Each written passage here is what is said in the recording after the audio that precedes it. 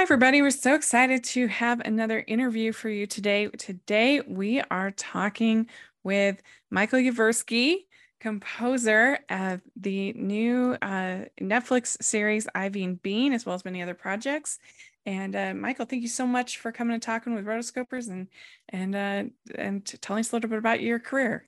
Oh, it's my pleasure. I'm really honored to be here. Yeah, what we'd like to do is we like to get to know our guests. And so tell us a little bit about how you got started as a composer. What got you on that path? Wow, that's a Big question, I know. yeah, that's a, it's going to be hopefully, I'm going to keep it brief and not go too long-winded. Okay. But basically, I started playing clarinet when I was like 7 years old, and then I sort of started teaching myself the piano when I was 9, and then I started writing like when I was probably about 12 or 13. I came home from music class one day and wanted to write a piece for all the instruments in my music elective class at high school, and I don't know what compelled me. I still have no idea. Like if I think back to it, it's like why did I want to write something? It's just such an odd thing to do, but I did. And the rest is kind of history. But I didn't really get drawn to film particularly until later when I went to the Australian Film, Television and Radio School. And that's where, because I just finished up like a formal composition, like music degree, classical music. And then, I was sort of unsatisfied with that. And I went to film school and met all these fantastic directors and producers and writers and cinematographers. And I was like, this is where I want to be. So how did you even get started playing? You said the clarinet, that was your first. Did you Yeah, like see it and tell your parents, oh, I want to play the that's right. clarinet? Or... So I think at my primary school, which is what we call them in Australia, elementary, I think they had auditions for the concert band. And I think because there's not really much music in my family directly, so I think my parents were like, well, don't you want to just play something fun? Don't you want to play one of those big brass instruments like the tuba or something? And I was like, no. And again, I don't even remember. It's sort of this weird sense of, I was compelled. I was like, I'm either going to play the flute or the clarinet. That was it. Yeah, I don't even understand why. So I did. And then my brother actually, because I was the clarinet player, I think my brother was going to be the piano player. Ended up spending more time on the piano than he did, and it just went from there. Mhm. Well, that's cool that your parents were like, yeah, let's give it a shot. Well, they thought, they were like, really, the clarinet? That doesn't seem like as fun as the big shiny brass instruments. But they paid for all the music lessons, so they Uh-huh. were. I honor them every day. Uh-huh. That's great.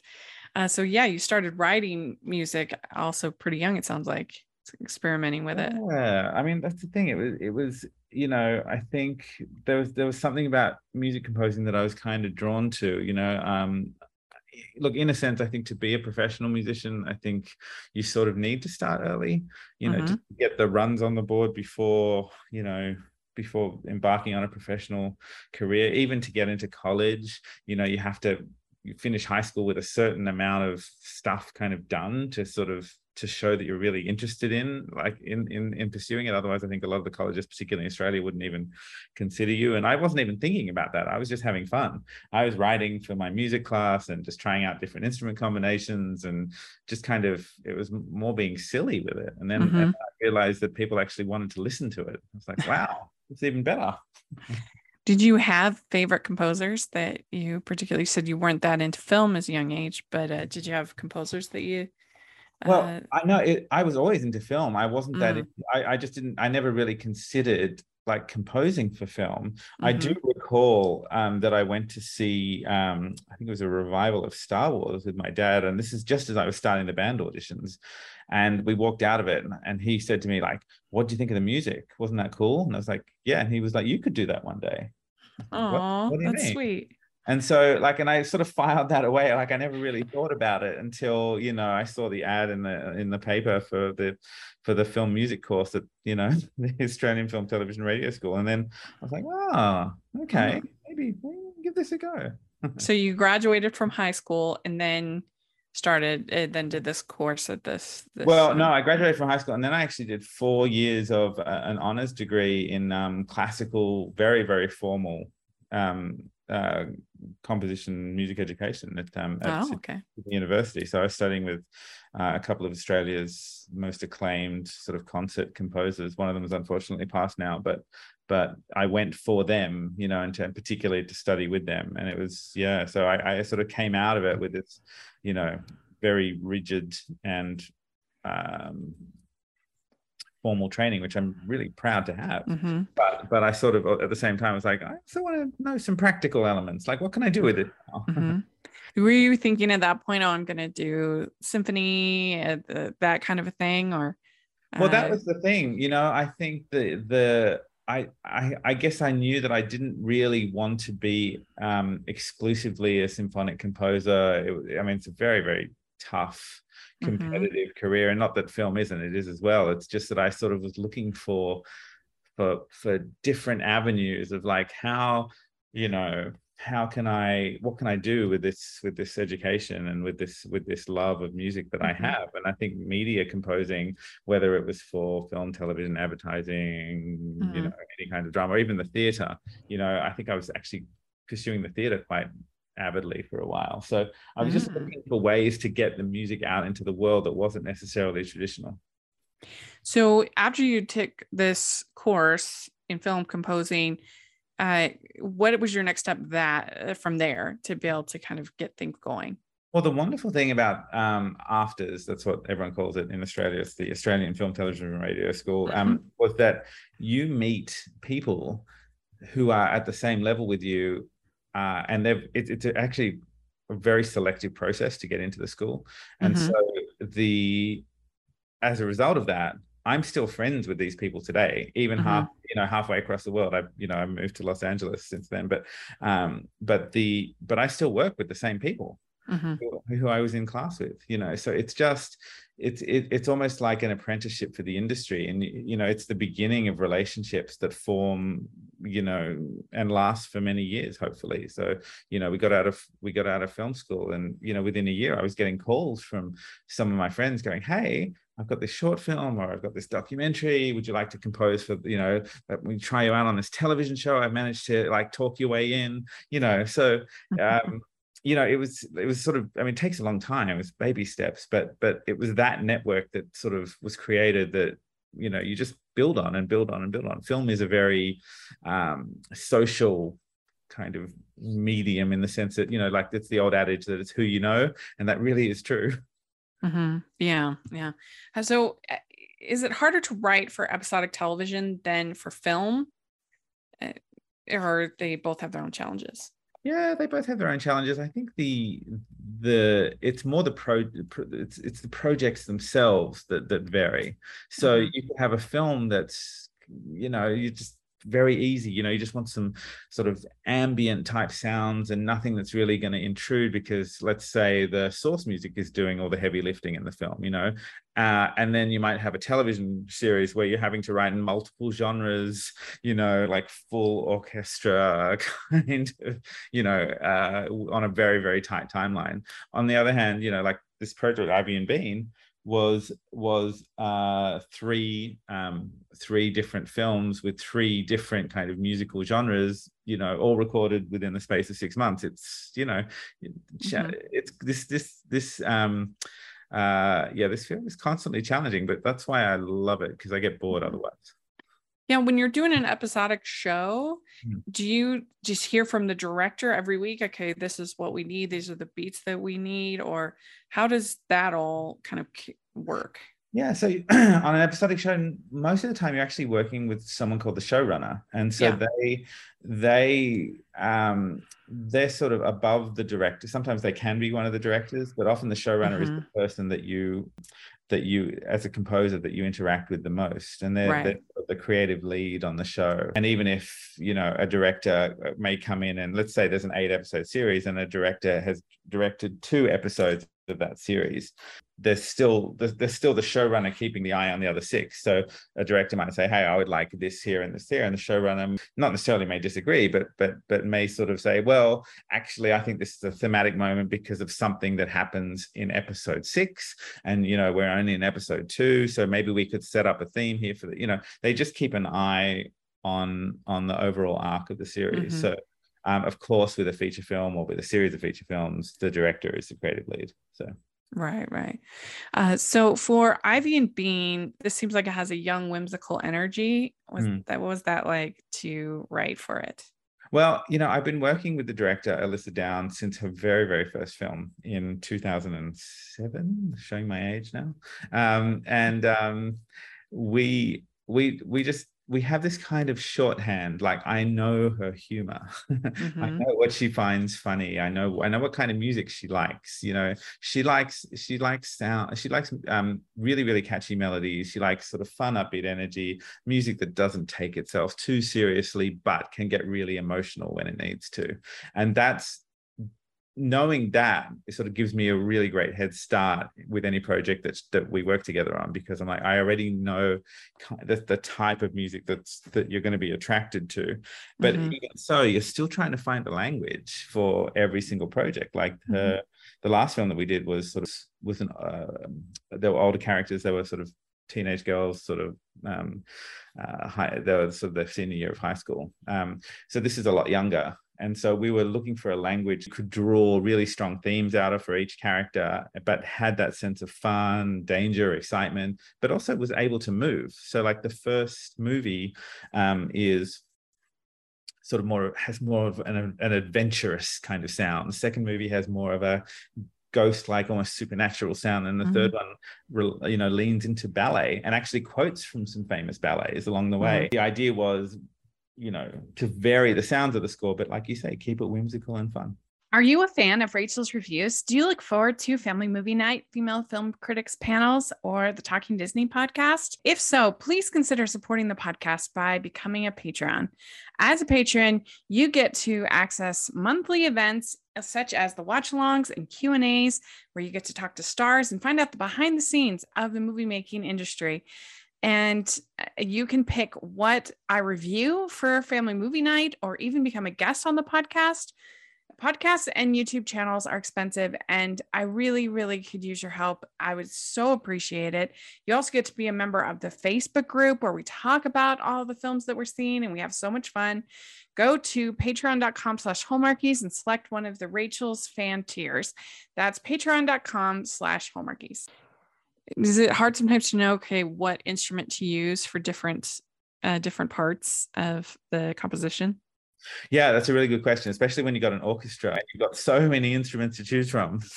What I find that helped is just working with the pictures, because when you get the movie to look at and watch multiple times, and nowadays we have this incredible software that we can write, we can sort of pretend to play any instrument at all, put the sound up against the screen, and in fact, I'm a clarinet player, but I don't really like using clarinet in my scores. Like, I tend to avoid it.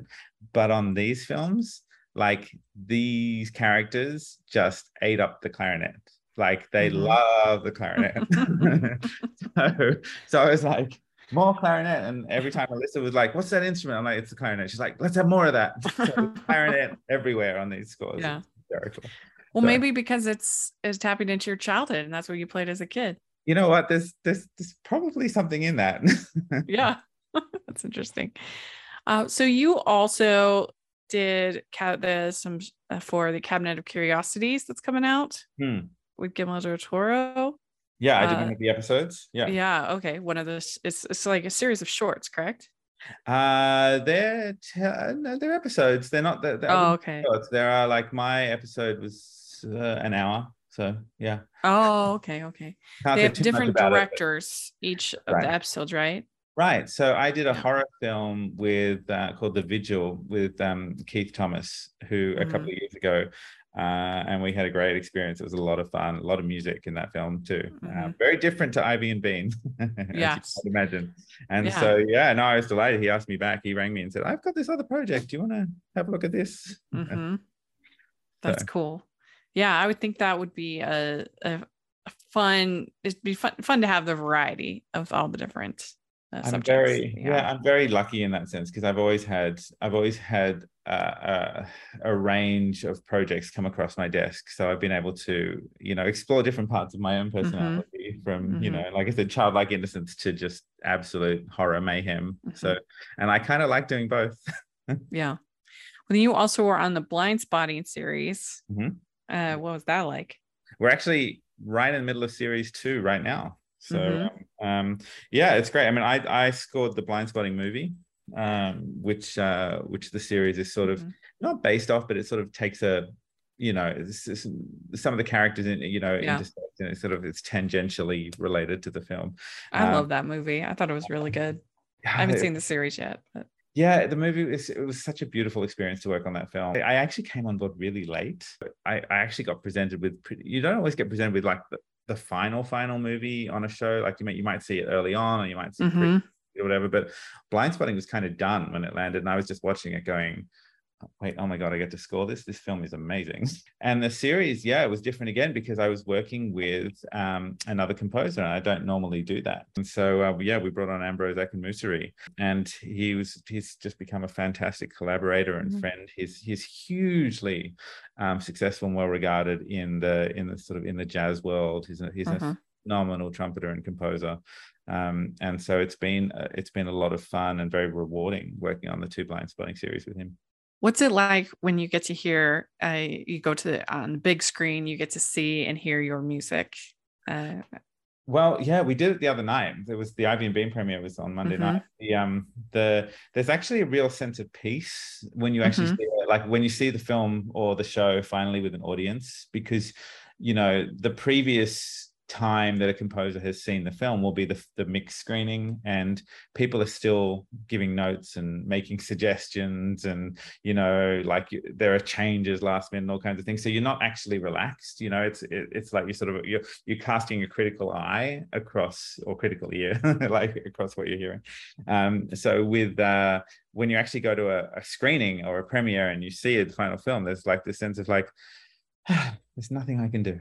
You know what I mean? Like I can't make it better. I can't make it worse. I'm just, you know what I mean? Like I'm sort of free, and I can just enjoy it as an audience member. And there's something really quite almost rewarding, you just, wow, it's like that was hard in all the best ways. And now it's done, and now it's out in the world, and I'm excited to see how audiences react. Do you think that you're especially cognizant of the scores when you go watch other people's movies, when you go to the movies?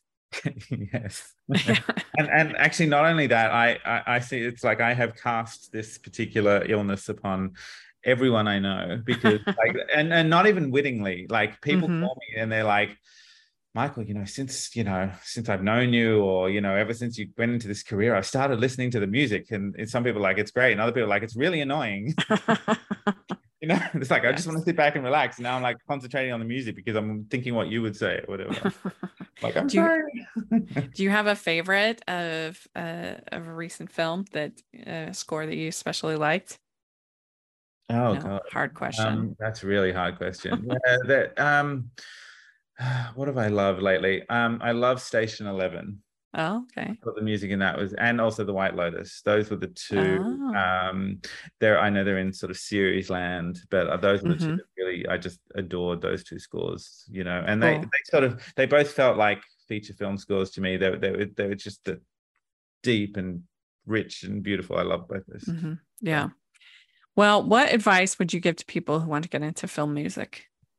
So that's also a hard question because things have changed so much nowadays. But it's a couple of things. I would say learn as much as you can about music. Don't just go straight into composing for film. I think it's really valuable to take the path that I did, to go and study formal composition and not even think about media composing for a while. Like learn as much as you can, go as deep into music history as you can, learn as much about contemporary music as you can, orchestration, all those things first, before you even tackle film music. Because I think I meet a lot of composers who have just gone into it too early. And second of all, remember that this is a socially driven career, and you need friends and you need colleagues who are working with you. You need to seek out young directors and writers and producers and cinematographers, and you need to work with them, and you need to learn how to work with them, because the thing is it is a collaborative medium at its heart. Yeah, that makes sense.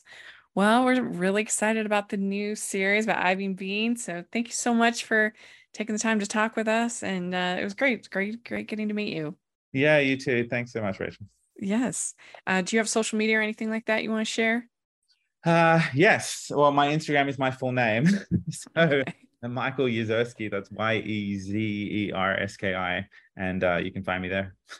Perfect. Great. We'll have that in the description. And thanks again. Thank you so much.